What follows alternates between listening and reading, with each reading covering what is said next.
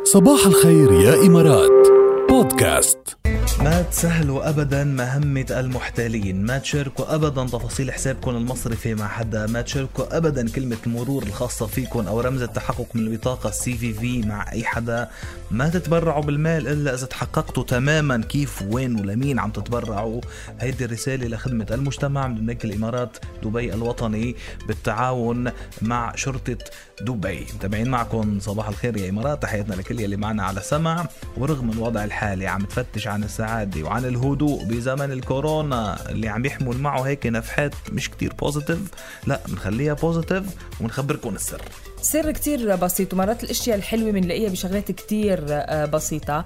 رح نخبركم بهذه الخبرية 7 أطعمة بتزيد مستويات السيروتونين اللي هو مسؤول عن السعادة وبيخلينا نحس بالهدوء وبيخلينا كمان نركز ونبعد عن القلق.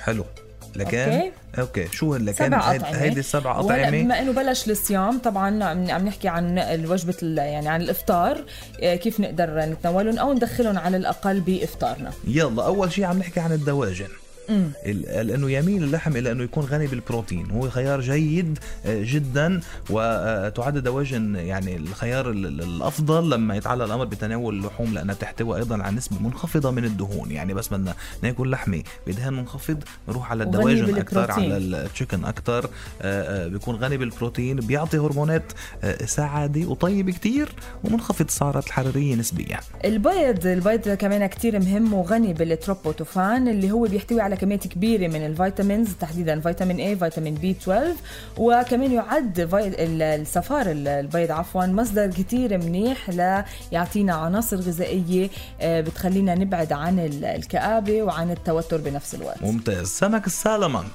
طيب. بصرف النظر عن كون السالمون مصدر للتروبوتوفان كمان يعد مصدر ممتاز للأحماض الدهنية وأوميجا 3 وفيتامين دي بحسب عدة مصادر. فالسالمون أو السلمون أو السامن يعني حسب كل حدا بالفظة شيء، بس بنعرفها كتير منيح وطيب كتير ومفيد كتير. البذور بنحكي عن عدة أنواع كتير كبيرة من البذور، وخصوصا للنباتيين اللي ما بيتناولوا دواجن أو بيض أو هيك، فكمان فيهم يروحوا على البذور اللي هي مصدر كتير مهم لا يعطينا غذاء لجسمنا اللي بيخلينا نبعد عن التوتر وعن القلق. المكسرات رح تساعدكم كمان على زيادة مستويات السيروتونين لأنها بتحتوي على تريبتوفان مثل ما عم نقول، ومصدر مهم للدهون الأحادية غير المشبعة والبروتينات وبعض المعادن والفيتامينات المهمة لعمل الجسم بشكل سليم. شرط أن تكون مكسرات مش مقلية مش مملحة، تكون مشوية أو بدها تكون هي الطبيعية أو محمصة أو ني وبدون تمليح. يعني بتشتغل شغل كتير حلو على الجسم المكسرات وعلى الدماغ بنفس الوقت. بنروح من المكسرات على المنتجات اللي بتحتوي على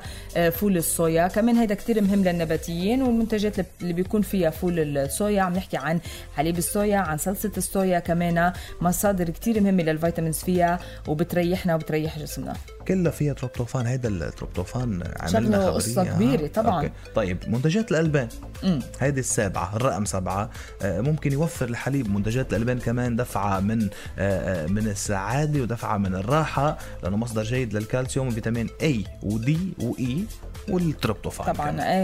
لاحظنا بكل مأكولات جاد انه بده يكون الأغذية او الأطعمة مليانة بالفيتامينز، مليانة بالاوميجا 3. الاوميجا 3 اللي كتير مهم للدماغ، بالتالي هيدي الاشياء هي اللي بتبعد عنا الكآبة، وبلس انه بتزيد من السيروتونين اللي هو صحيح.